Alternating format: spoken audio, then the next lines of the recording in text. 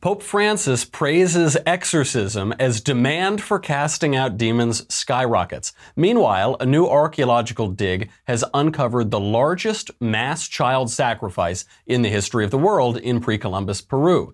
These days, governments rely primarily on socialism to murder their citizens' children, but the UK's National Health Service has promised to study the pagan bloodbath for helpful tips. At Yale, scientists have resurrected a decapitated pig.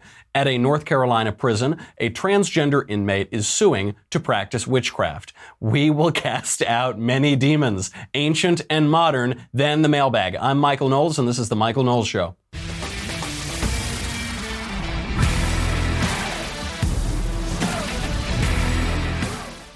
Man, that's a big change from yesterday, huh? It's a very schizophrenic week. We started out talking about all this death and destruction. Then yesterday was the most covfefe day probably in the last year in American politics. Kanye West just becoming a hat-wearing MAGA supporter. And now today we're back to demons and death and decapitated pigs and the undead and destruction. Very difficult week. Before we get right into it, plus the mailbag, I have got to tell you about something, and I'm talking mostly to the fellas here. Guys, first of all, we want to thank our sponsor, Keeps, for helping us keep the lights on. But also, Keeps is really phenomenal, and I'm talking to you fellas. Listen, in my life, I have not had many advantages when it comes to the ladies. I'm not exactly an Adonis of a man. You know, I'm not saying I'm ugly. I'm just saying I'm not like a hulking Olympian figure. And, you know, I mean, I've got these Republican politics that always made it a little tough. I was never captain of the football team. One thing I have going for me that helped me score sweet little Elisa is my poofy head of hair. I got a really nice thick head of hair, and I hope to keep it that way. Most guys don't know this. By 35, 2 out of 3 men will start losing their hair, except that hair loss is very easy to prevent. They can easily prevent it, but people don't do it. You just have to start early, and it's pretty easy and it's pretty cheap to do it. That brings us to Keeps, a new company that offers a simple, clinically proven, affordable way to stop hair loss. With Keeps, it's easier than ever for guys like you to keep your hair. It is the easiest way to keep your hair. It offers the only 2 hair products that are clinically proven to keep the hair you have. A lot of people will make big claims out there on hair loss and all these sort of things.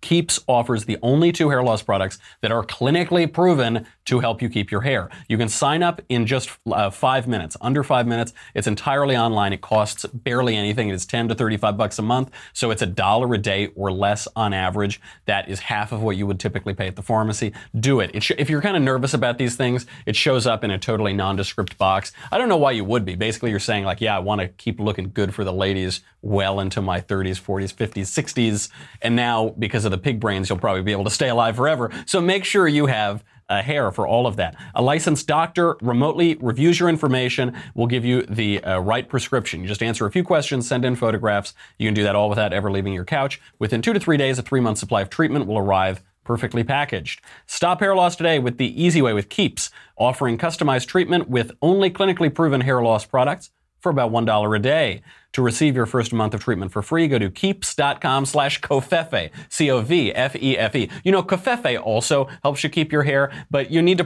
pair it with Keeps because Keeps is clinically proven. That is KEEPS.com/covfefe, C-O-V-F-E-F-E. Free month of treatment at keeps.com/covfefe. Keeps, hair today, hair tomorrow. You would be absolutely foolish not to do it. Okay. So we've got a lot of demonic possession going on. We've got the undead pigs. We've got transgender witches infiltrating our prisons, and we're subsidizing all of it. And we have child sacrifice today and child sacrifice 500 years ago. Let's turn now to a live stream of the soul of our culture. We'll make it stop! He's trying to kill me!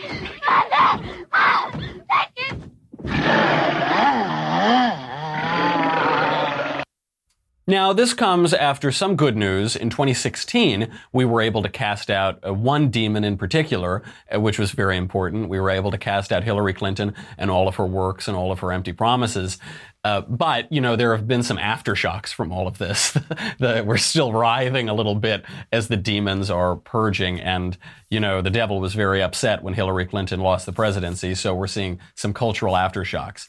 And now there's actually a shortage of exorcists, and the demand for exorcism is on the rise.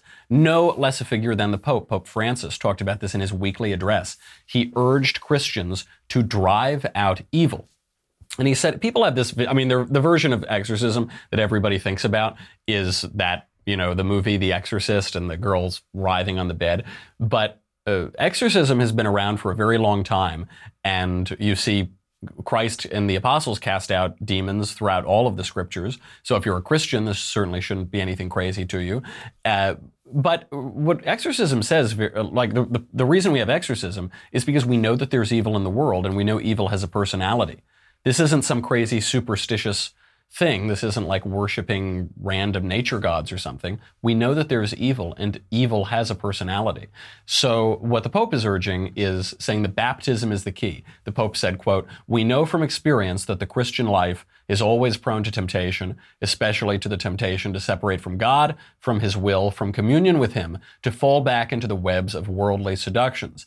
Baptism prepares and strengthens us for this daily struggle, including the fight against the devil, who, as St. Peter says, like a lion, tries to devour and destroy us." And demand is way up for exorcism. There are actually 500,000 cases in Italy alone every year that need investigation. And again, this is always caricatured by the mainstream media and by the secular left. They have these images of crazy, superstitious Christians going around and, doing all sorts of voodoo to cast out demons. That isn't the case at all. The Vatican is actually quite clear that in a great many of these cases, of these 500,000 cases, the issue is mental illness or some other psychological issue. But nevertheless, that's why the Vatican investigates these so thoroughly. And all of these cases need to be investigated. And it is a little strange that the numbers keep ticking up of people demanding this. Even as religiosity declines, nevertheless, there seems to be an uptick in accounts of demonic possession. Maybe that's not so surprising that those two things go together. Now, there are two major news stories today which involve child sacrifice. And this might be a sign that the exorcism is a good idea. This might be a sign of the times that things aren't going so well on a spiritual level. It cannot be a good sign. There's a new archaeological dig which shows that the largest mass child sacrifice in human history took place on Peru's northern coast. This is according to National Geographic.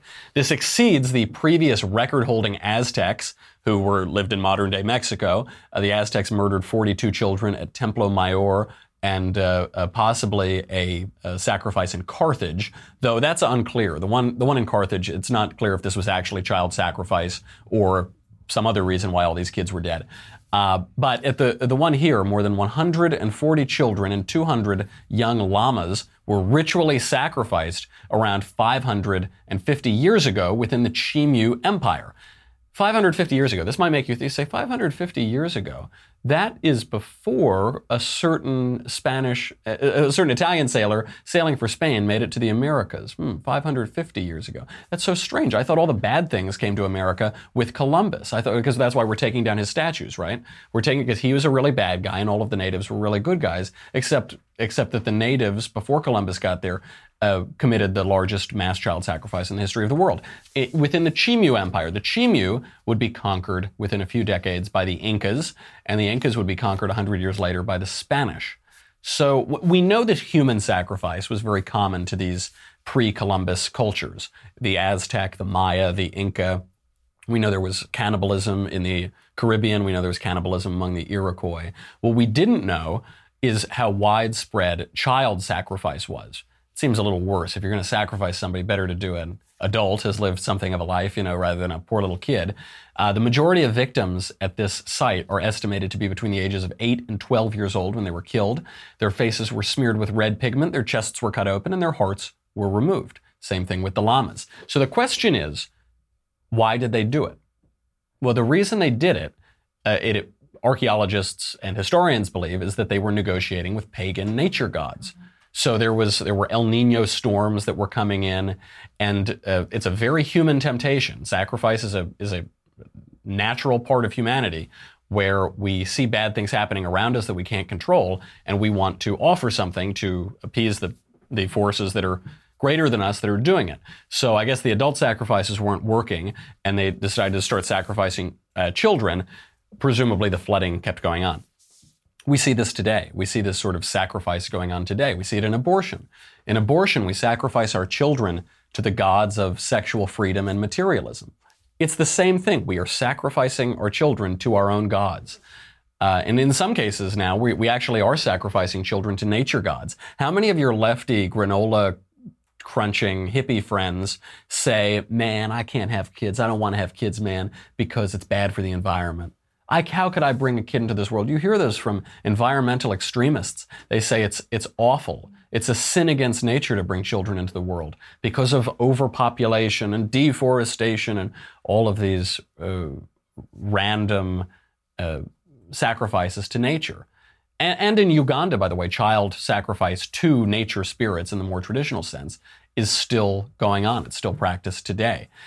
We see it all around it. We like to say that, we're in modern times and we're so much more civilized. We don't sacrifice our children anymore. We don't do these awful barbaric things in the bad old time past, but we absolutely do. We do it on actually a much larger scale when you consider abortion. And just look at the case right across the pond now, because the Chimu Empire is very impressive. In the civilized West, we mostly don't sacrifice our children to the gods of the weather. Rather, we sacrifice them on the altar of socialism. We sacrifice our children to socialism. That's what this Alfie Evans case is all about in the UK. Alfie Evans was given Italian citizenship because Italy is perfectly willing to have Alfie come over and receive further medical treatment. The Pope has asked to bring Alfie into Italy to the Bambino Gesù hospital for treatment. Alfie was taken off life support by the bureaucrats, the socialist bureaucrats in the UK, denied oxygen, denied food, denied water. Alfie's father had to give him mouth to mouth because even though he's in a hospital, the bureaucrats there refused to give him medical treatment. And not just that, they refused to let him home. They refused to let the parents bring him elsewhere for further treatment. They're holding an Italian citizen hostage until he dies. The parents are pleading, the people around the world are pleading, and the Pope is pleading, and the bureaucrats, the socialists at the UK will not do it. The National Health Service will not do it. The federal judges there will not do it. And they won't give a reason. The reason that they give, they say, it's in Alfie's interests. Well, it's in Alfie's best interests, don't you know? Well, what interests? What interests does he have? What they're saying is he doesn't have much of a life left in front of him. He's terminally ill. He's going to die very soon. Okay, so then I guess there isn't much interest in the rest of his life. Why not let the parents take him on the glimmer of hope that he could live a little bit longer? Oh, it's not in his best interests. This is the altar of socialism, and it will crush you. This is not about providing care. This is about the government telling you what you can do with your own children, with your own lives. This is why this would never happen in the United States. Not in the near future, at least, because we have a Second Amendment here. And if the government said, we are going to insist on murdering your child, Americans have a Second Amendment and they would return the favor. They would absolutely go back and return the favor. You see this a little bit. This is always the socialist tendency. It's just about control. You see it with e-cigarettes. So, in the early 2000s, they decided that you couldn't smoke indoors anymore. And so no longer can you smoke in restaurants, smoking. Some people don't like the smell, okay. But then it became, you couldn't smoke outdoors. Why can't I smoke outdoors? This happened to me in New York. I was smoking a cigar in a park, and a cop came over and said, you can't smoke that here. I said, why not? I'm outside. He said, no, it's not allowed anymore. I said, do you ever smoke cigars? What do you mean I can't smoke a cigar outside? And he was embarrassed, but he let me go away. And, if you're sitting in a park in New York, you're inhaling many more toxic fumes from the buses all around you than you are from the cigars or anything like that. But it's about control. Now you see it with e-cigarettes. They say you can't smoke e-cigarettes indoors. You say, this is just water vapor. Say, no, control, control, control. We know what is best for life. We know what is best for you, and listen up. So enough about the dead and the dying. Let's talk about the undead, because we can move over to Yale University. In other equally ghoulish news, scientists at Yale have resurrected a decapitated pig. Here is a live shot from the laboratory in New Haven.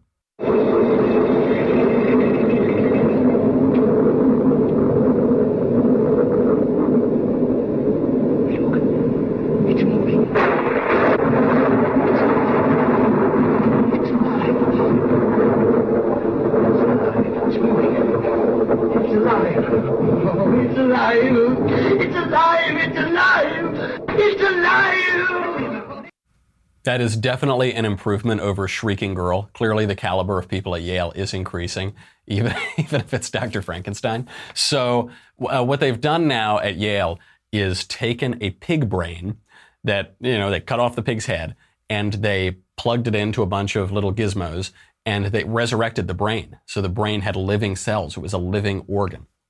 And this is very horrifying. So they've created this zombie pig, but it's just a brain in a bucket, basically. It doesn't have a body or anything. And they've made it come to life again. Now, there's no evidence that it was aware, that it was quite conscious, but there's also no reason that they couldn't make the brain conscious. They asked one of the lead doctors on this study if the brain could be conscious. He said, yes, but we're in uncharted waters here, and we didn't know how to do that, because you'd be in the ultimate sensory deprivation tank. There's no reason that you only could do this with pigs. You can obviously, there's no logical reason that you couldn't do it to human brains as well. And you'd be locked in an utter prison, right? There'd be no way really to communicate. But this is all part of a quest for eternal life. So we're now truly creating zombies. And it's hard to imagine that now that this has been proven possible, that scientists won't continue to try to do this at a far greater pace, because people have always wanted eternal life. People have always tried to live forever, especially the rich and the powerful and the famous and the decadent, which describes America in 2018. This can't be good for the culture. This cannot be good. One, if you could live forever, would you?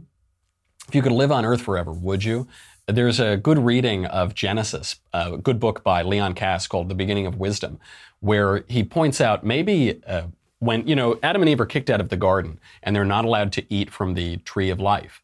And this is considered a punishment by some, but really this was probably a great gift, because if we had to live in this fallen, crummy world which has pervasive evil, if we had to live here forever, that would probably be terrible, right?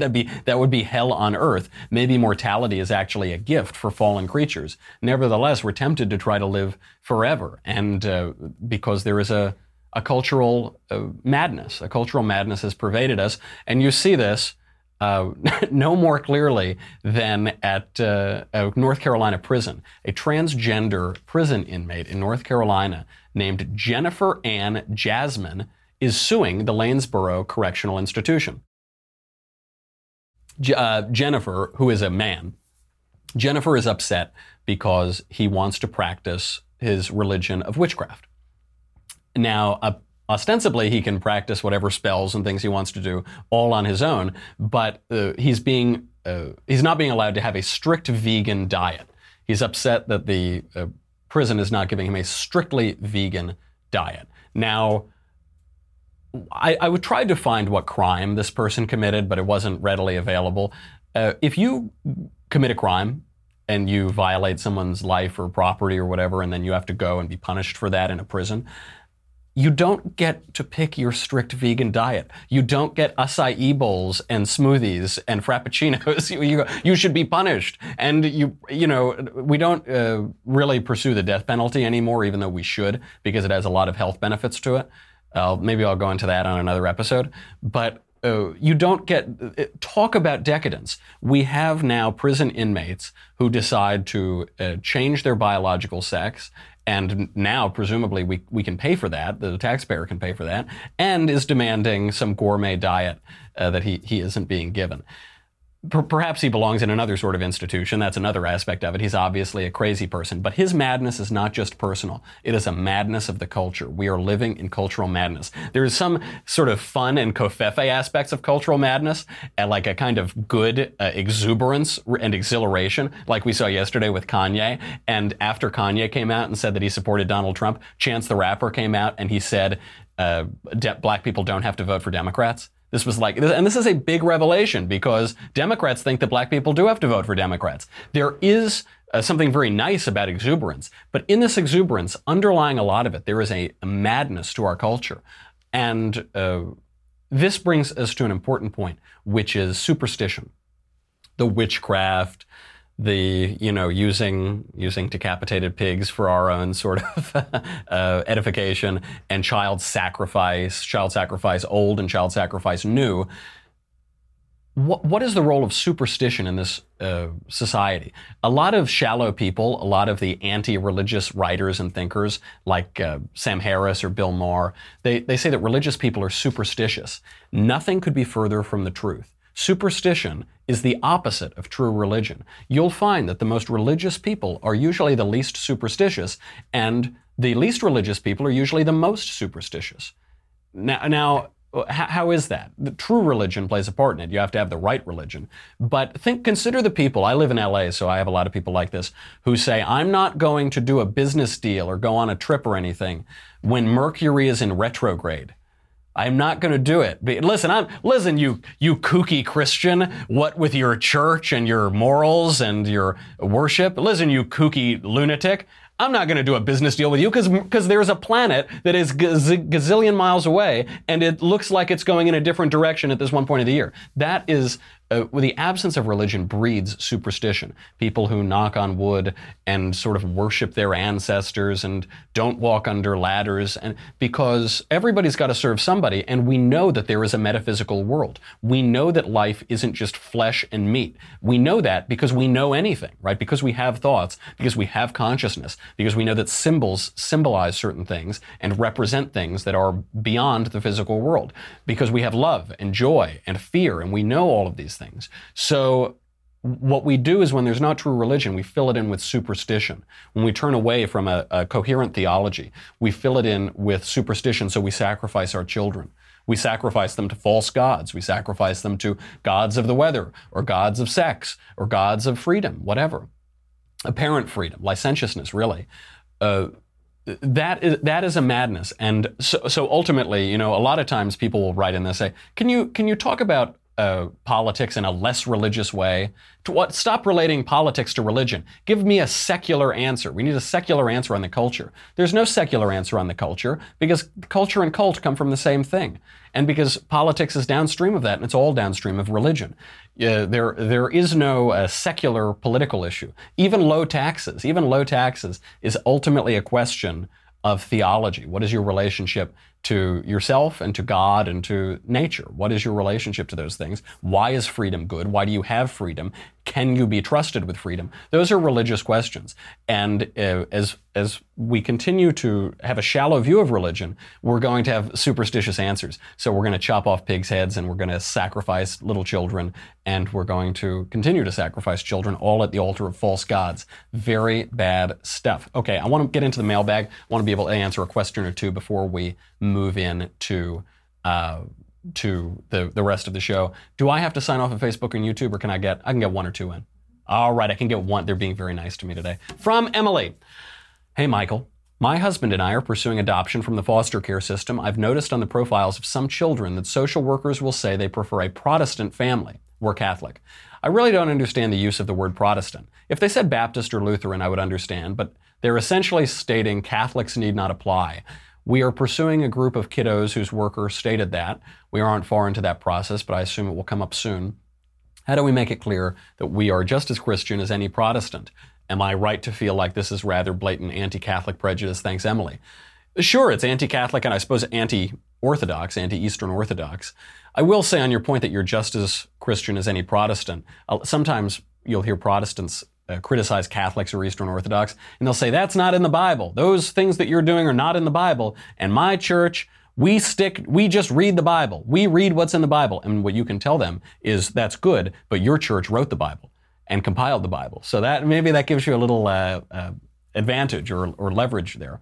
It's weird. I don't really even blame. I don't think that this adoption agency or foster agency has ill will. I don't know that they're malicious or anything. There's just a lot of misinformation about Catholicism, and it's because people don't learn history, and also because history is written by the winners. And in the Anglosphere, in much of the West, and certainly in the English-speaking world, the Protestants won. They won in England. The Protestants founded the United States in most ways. And so there's just a lot of misinformation, a lot of hagiography and myth and legend about Martin Luther, a lot of ridiculous false legends about the alleged misdeeds of the Catholic Church. So I would approach it and just explain to them that you're a Christian and what Christianity is and what the Catholic Church is. And I say this with lefties too. You have to treat them like children. Treat them like children. That doesn't mean torture them. That doesn't mean smack them in the face. That's not what good parents do. You just treat them like children because they don't know anything. They're ignorant and they're not educated. So you need to kind of bring them up, and hopefully you can make adults out of them too. And then you can raise a lot of different children, the real ones that you're adopting and the intellectual children that you're educating. Okay, all right, I got to sign off. That's fine. I've got to sign off. No, I can do one more. Oh, this is like, this is because today's all about death and destruction. We can do one more. From Jason. Dear store brand Ben.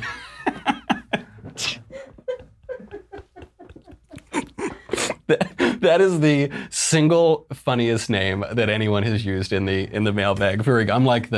I'm the Ralph's brand to Ben's Oreos or something. Dear store brand Ben, I get what you were saying about God owning people. But this is saying we don't own our own lives. Our lives are a gift from God. But wouldn't the fact that he gave man free will indicate that he is passing ownership of them to use or misuse themselves? Wouldn't it make more sense to say that a man of faith reinvests the ownership in himself to God by choice, whereas those who continue to own themselves are, by the very nature of turning away from him, proving their own ownership of themselves for good or enormous ill? And would you not also grant that from a legal viewpoint, men certainly own themselves and the product of their work when considering only worldly forces? And doesn't that distinction matter? Best, Jason Willis, use of my last name encouraged. Okay, so I'll use your last name. I see what you're saying. Not quite, though. I think the better way, obviously all of these analogies are going to be imperfect. The better way of thinking of your own life is not that you own your own life, but that you're leasing it. So, it's a gift, but it's a gift with an expiration date. You won't have it forever. You might have it forever, but you won't necessarily have it forever. You are given this a gift of life, and we know that we're going to die. We know that we have an earthly death, and you have choices about what you can do with your life, one of which is to choose eternal life, right? That's the good news. That's the promise of Christianity. So you have this gift, and you're using it. But this is discussed frequently in the Gospels. This is the parable of the hedge fund manager, or the parable of the talents, as it's commonly called. I call it the parable of the hedge fund manager, where the master gives his servants these gifts, these talents, to invest and to do something with. And to the servant who does a lot and gets a great return on his investment, he gives him even more. Even more will be given to him who has much. And to the servant who just buries it underground and doesn't use it, and he's afraid to use the gift that's been given to him, even that little which he has is taken away, and he's cast into hell where there's weeping and gnashing of teeth. Which means that you don't own your life. Your life will be there will be an accounting for your life and what you've done with it. It isn't yours. The mistake of the libertarians is they pretend that they own their life. They didn't create their life, and they don't get to keep it forever.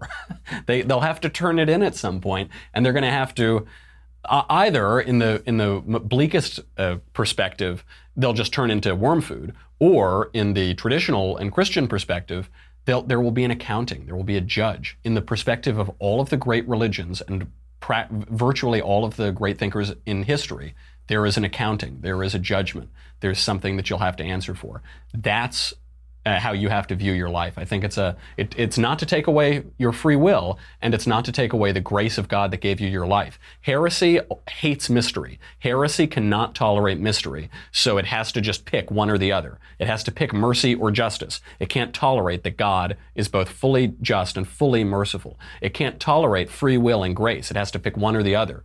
The Calvinist tradition chooses grace entirely to the exclusion of free will. The Pelagian tradition chooses free will much to the exclusion of grace.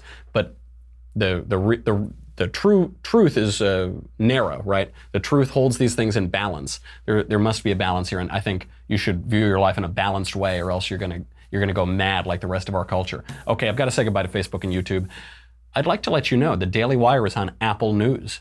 This is a shocking thing. We've been off of Apple News for a long time. Now we're there. So if you use Apple News, check us out. You can get all the news stories there and get updates and everything.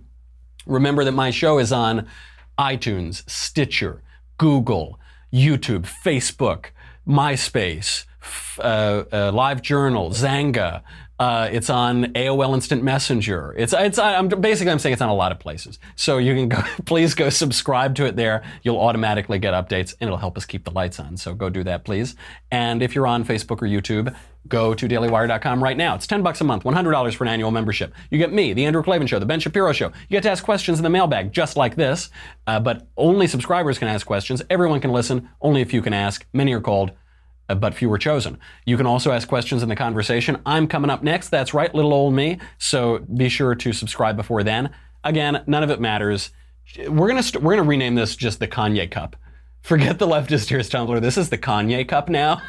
It just collects all of the leftist tears that flowed forth and freely when Kanye put on the MAGA hat. So go get the Kanye Cup right now at dailywire.com. We'll be right back with more mailbag.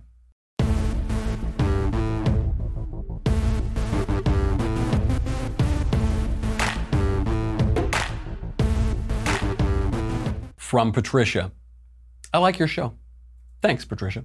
You did well in saying why you do not like the word genocide to explain the murder of so many Christians in Armenia because of the etymology of genocide. So do we need to put a new word into use, such as thriskalicide from the Greek or religiocide from the Latin, for the murder of many people because of their religious belief? As an aside, I feel the word martyr has been corrupted in terminology because of the difference in the idea of a martyr in Christian and Islamic thought, and therefore not useful to this purpose. Yeah, that's a good question. This is about the Armenian genocide. I wrote a piece the other day, and I talked about it on the show, of how the term Armenian genocide really isn't quite right.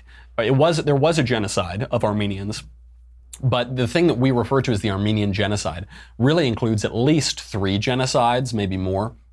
Genocide of Armenians, Greeks, and Assyrians by the Muslim Ottomans.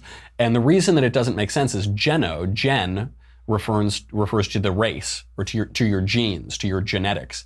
It's from the Greek word genos, or race, or ethnicity, or heritage group. And so that actually isn't what it's about. It's easy to use that term because it's much easier to say, okay, this ethnic group wanted to purge this ethnic group, because you can't choose your ethnic group. People are just born into it. It's a fact of life. And it's much harder to say this religious caliphate, this religious empire, the Muslim Ottoman Empire, slaughtered millions and millions of Christians because they were Christian. Because they had an idea called Islam, and another group had an idea called Christianity, and the idea of Islam made them kill the people with the idea of Christianity. That's much harder to say. That's very Islamophobic, which is obviously the irrational fear of getting your head cut off, the irrational fear of millions of people being killed during the First World War. So I actually don't think either of those terms are great, the Greek one or the religiocide, because I don't like any of that jargon which seems clinical. How do you turn the slaughter of millions of people by one religious group of another religious group, how do you turn that into a clinical thing, into a social science term, this side or that side?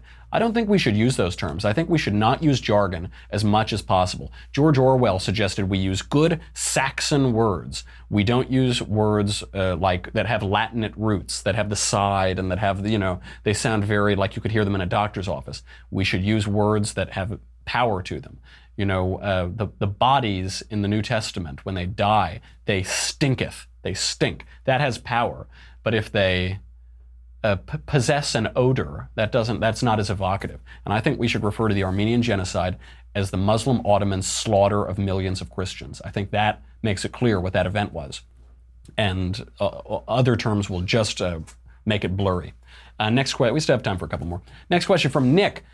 Mr. Knowles, I just asked Ben this same question and was wondering what your stance was on global warming, now called climate change. Climate change is still a hot topic between my friends and I, and also among most conservative groups. Thanks, Nick.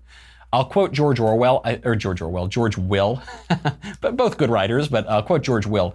Global warming and climate change or whatever, it's just an excuse for socialism by the back door. That's what it is. It's socialism by the back door. We read some statistics yesterday, some predictions from the first Earth Day in 1970, predicting that all of the human race would be extinct within 10 or 15 years if we don't pass a lot of socialist laws. And we didn't pass socialist laws, and the world's doing just fine. Better than ever, some say. And it's an excuse. It's, by the way, it's a religion. It's a replacement of religion. It has the sale of indulgences even in the form of carbon tax credits. It has sin, which is pollution, and it tries to work through its own redemption. It has a Messiah, which is Al Gore. It's a pretty sad Messiah, this bloated former failed presidential candidate. But it's a replacement religion. People who have true religion don't worry about those things. St. Francis loved nature, but he wrote about sister nature, sister earth, not mother nature. The people who have these weird, superstitious, pagan environmentalist religions talk about mother nature, and they worship the nature. We don't worship nature. We have dominion over nature. It's not, and we talked to Richard Lindzen, the atmospheric physicist from MIT. We talked to him on the show a month or two ago, and he's a dissenter. He's a denier, is one of the great climate experts in the entire world.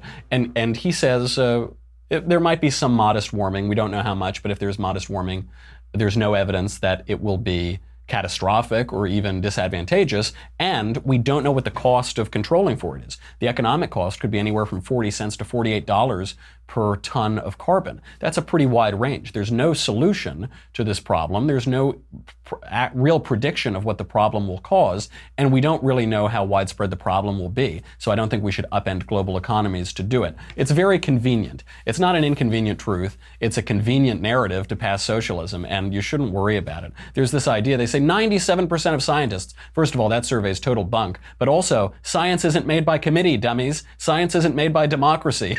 It's the relentless pursuit of truth that occasionally the best and brightest among us can glimpse and say, hey, everyone, you're wrong. The truth is arrogant. It's not democratic. It's aristocratic. Okay, from Thomas. Dearest Pope Knowles. Ooh, that's a good promotion. I'm 31 years old and am ready to settle down. Here's the problem. I work 55 to 65 hours a week. I'm in school a few nights a week. There aren't any single ladies in my age in my church. I won't go to a club, but bars are okay. Should I make time for bars, or should I wait for the Almighty to drop my future wife into my busy day? Tom. Listen up, Tom. I'm going to give you some very important advice. You should always make time for bars. You should. Are you crazy? I occasionally make time for work, but I always make time for bars. So yeah, you should go to bars. Also, what you should check out, this is a little bit of a plug because they sponsor the show, but they're a great company, is eHarmony. We did a read for eHarmony yesterday. That's a fabulous service, and if you enter the promo code COVFEFE, COVFEFE, you'll get some incentives or free time or something like that. I forget exactly what the promotion is, but it's a very good deal. You should use that because right now all dating happens online, so it's all just apps and it's like swipe, swipe, swipe, and it's mostly casual hookups and shallow hookups. It sounds like you don't want that. It sounds like you want a long-term relationship, and there's really only one version of these apps or websites that does that can actually provide that and is focused on it. That's eHarmony. That's a great way to do it. Well, I missed online dating. I've been dating sweet little Elisa since, slightly after I was born, I think. And so I don't use it, but I know that it's totally pervasive. And if that's the culture, you can't avoid the culture. You just have to use a good version of the culture. So I would try that out. and go to bars. Maybe not to pick up chicks. It's just it's great. It's a really important thing to do. You can smoke cigars, you can drink, you have some camaraderie. You got to do it, man. From Patrick, I got time for a couple more. To Michael Knowles of Another Kingdom fame. One thing I keep hearing from others is about the supposed military industrial complex that is in some way responsible for the U.S.'s continued involvement in conflicts around the world. How would you explain it? Is there any proof toward its existence? Any rebuttals? Thank you and love the show. Patrick. This is one where the right gets a little kooky sometimes and they get a little conspiratorial. And by the way, I defend conspiratorial thinking because it means that you're a contrarian and it means that you have an active mind. It doesn't mean that the conspiracies are right. Virtually all the time they're wrong, but at least your mind is working. That's actually a good thing. When lefties say the right is conspiratorial, you say, good, that means we're using our minds. You guys are like those pigs plugged in the bucket, you know? It's just like synapses moving, but no thoughts are occurring. So anyway, that's on the conspiracies. This is a conspiracy. It comes from Dwight Eisenhower. And what Eisenhower did is when he left the presidency, he said, beware the military industrial complex. And what he was saying is that there's a very cozy relationship between the defense contractors and who build all the weapons of war and the U.S. government. And at the extreme of this, they say that we're actually pursuing wars and military conflict to keep buying weapons from the defense contractors. When Dwight Eisenhower was warning about this, military spending accounted for 10% of the entire economy, 10% of GDP in 1961. That number has fallen to about 1%. That number is way down. So it is possible that at the time, there really was a military-industrial complex. That really was quite a fear. But right now, I think by 2016, the military spending shrunk to 3.2% of GDP. Now that's all military spending, but a lot of military spending is just on training and housing and accommodations for the troops. So actually, when you look at just weapons, just at what would be the military-industrial complex, the defense contractors, it's only 1%. That's only 1%. The whole federal budget is only 22% of the economy, and defense is only 14% of the federal budget. People have this idea that we spend all of our federal budget on military spending. We spend very little of it on the military, actually. We spend the majority of it on entitlement programs that are bankrupting the country, on welfare programs and entitlements, 14% of the budget on military spending. So 1% on weapons. Do you really think the national policy of the United States would be driven by a few companies because of 1% of GDP? That doesn't seem to make a lot of sense. It seems very inefficient and conspiratorial. So I don't know, maybe Ike had a point at the time, but certainly not anymore. From Dave, hey Michael, love the show. Why do you think it is that generally speaking, artistic or creative people are firmly on the far left, yet the very same people who pride themselves for outside-the-box thinking and nonconformity couldn't be more inside of the box politically? I asked a lefty artist friend of mine this question recently and was met with a blank stare. So although your literary reputation precedes you as a master of blankness, I suspect you have much more insightful answer than did my lefty friend. Thank you and keep up the great work. So I do notice that, broadly speaking, for all of history, artists are lefties. There are some examples, like Sophocles, I wouldn't call a lefty, exactly, or so, they're left and right are kind of hard to apply to times outside of our own, but they're kind of crazy spirits, generally speaking. I know this. I have worked as an artist at various points in my life. Hopefully we'll be doing season 2 of Another Kingdom shortly. And so I know this because when you're an actor, you sleep until about 2 p.m.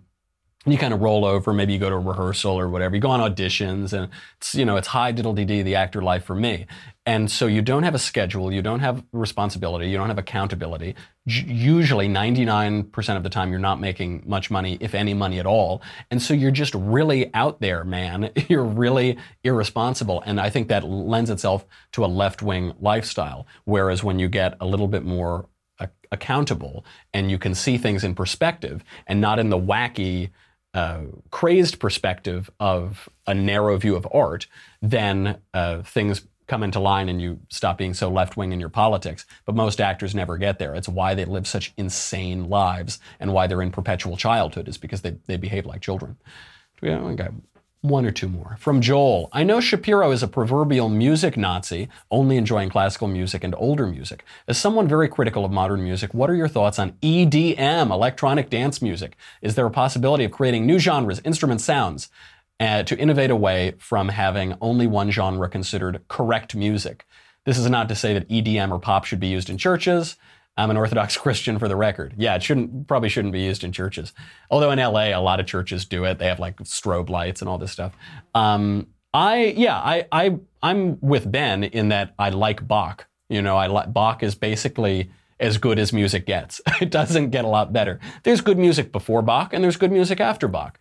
There is a real perfection there and a real excellence that happened in the 18th century. But it doesn't mean there's not good music. Some very good friends of mine for years are a pretty popular electronic R&B, jazzy kind of band. And I won't say their names so that they keep, having a good career. But they're friends of mine, and I think that their music is very good. I like to listen to it sometimes. But it's all about what you're in the mood for. So if you're going to go out to a club, I'm not going to listen to Bach. But if I'm if I'm sitting around having drinks, I might listen to certain kind of music. And if I'm in the car, I might listen to other kinds of music. But that doesn't mean that they're all equally good or that they're all equally important or excellent. There was an excellence achieved at certain periods of music. And Plato and Alan Bloom write about the dangers of music, because music puts you into a different mindset. It's really important. This hearing is the most important sense. That's why people always hear God. It's not that they see God really. It's always feel Him necessarily. Primarily, they hear God. They hear the Word of God. They hear the voice of God, right? And it's because hearing so affects how we live and how we work. If you are listening to crazed rap music, you're going to be in a different mindset than if you're listening to certain other kinds of music with rhythm and melody and harmony. So you've got to be careful of that and not pretend that you're getting the same thing out of all of them. Some genres of music are degraded. Some are better for when you're about to go into battle, and some are better for when you're trying to fall asleep or do work or something like that. But it is very powerful. It's not just a little joke or a snobbishness or a minor distinction. Music is quite powerful, and you've got to listen to it carefully. From Dave, hi Michael, like what you do, keep it up. Question, where do you see the U.S. 50 years from now? Isolationist, superpower, or waning in the face of China's explosion on the world stage? Well, I don't know about 50 years from now. 500 years from now, it's probably unrecognizable because all things die, except for pig brains, apparently, but all other things die. I will say on this, nobody can predict the future. If you'd asked me this during the presidency of Barack Obama, I'd say we're going to be waning in the face of China. But we're not doing that now. We're going to survive today. And we're going to fight back today, and we're going to have an exuberance today, and hopefully an ascendance today, and tomorrow, and the next day. So in the next 2 years, or maybe 6 years, or who knows, I think we'll be all right. But it's all about today. That's all you can focus on. Don't despair. That's what the left tries to do in the polls during elections. They say, oh, the polls are so bad, you're definitely going to lose, don't show up. No, we can fight back. Today's a day. It's a beautiful day. Go outside and fight for it. And we might be able to keep this thing going longer than anybody is giving it credit for. From George, dear Mr. Knowles, what does it truly mean not to be a bigot? To be truly open-minded, do you have to be open to any idea coming from anyone and consider it logically and rationally, or can you take the shortcut and close yourself off to certain ideas when they have not had a decent new fact added to the discussion in a prolonged period of time? Does the shortcut still fit most practical definitions of being a bigot? Well, you're talking about the open mind and the closed mind, and they say if you're a bigot if you close your mind. But Chesterton wrote about this beautifully, as he wrote about most things. Chesterton wrote, merely having an open mind is nothing. The object of opening the mind, as of opening the mouth, is to shut it again on something solid. You need it to be on solid ground. So I'll use the alt-right guys as an example, guys like Richard Spencer or something.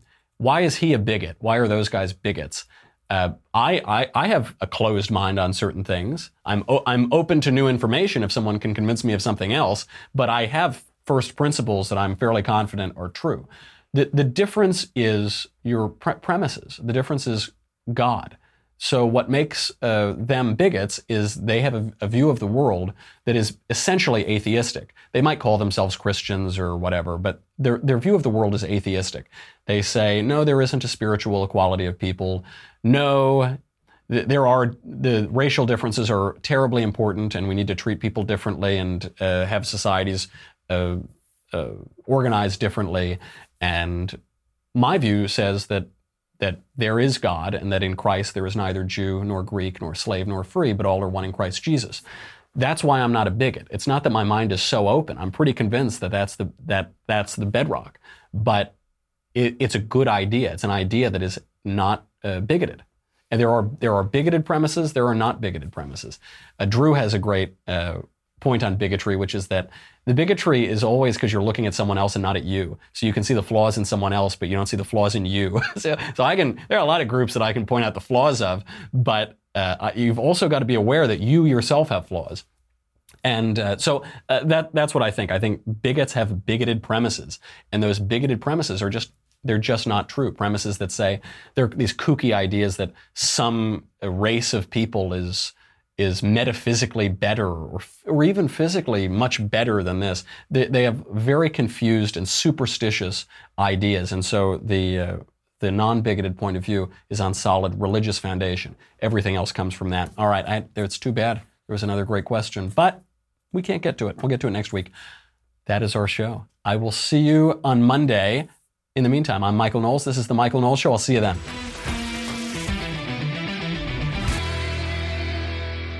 The Michael Knowles Show is a Daily Wire forward publishing production. Executive producer, Jeremy Boring. Senior producer, Jonathan Hay. Supervising producer, Mathis Glover. Our technical producer is Austin Stevens. Edited by Alex Zingaro. Audio is mixed by Mike Coromina. Hair and makeup is by Jesua Olvera. Copyright Forward Publishing 2018.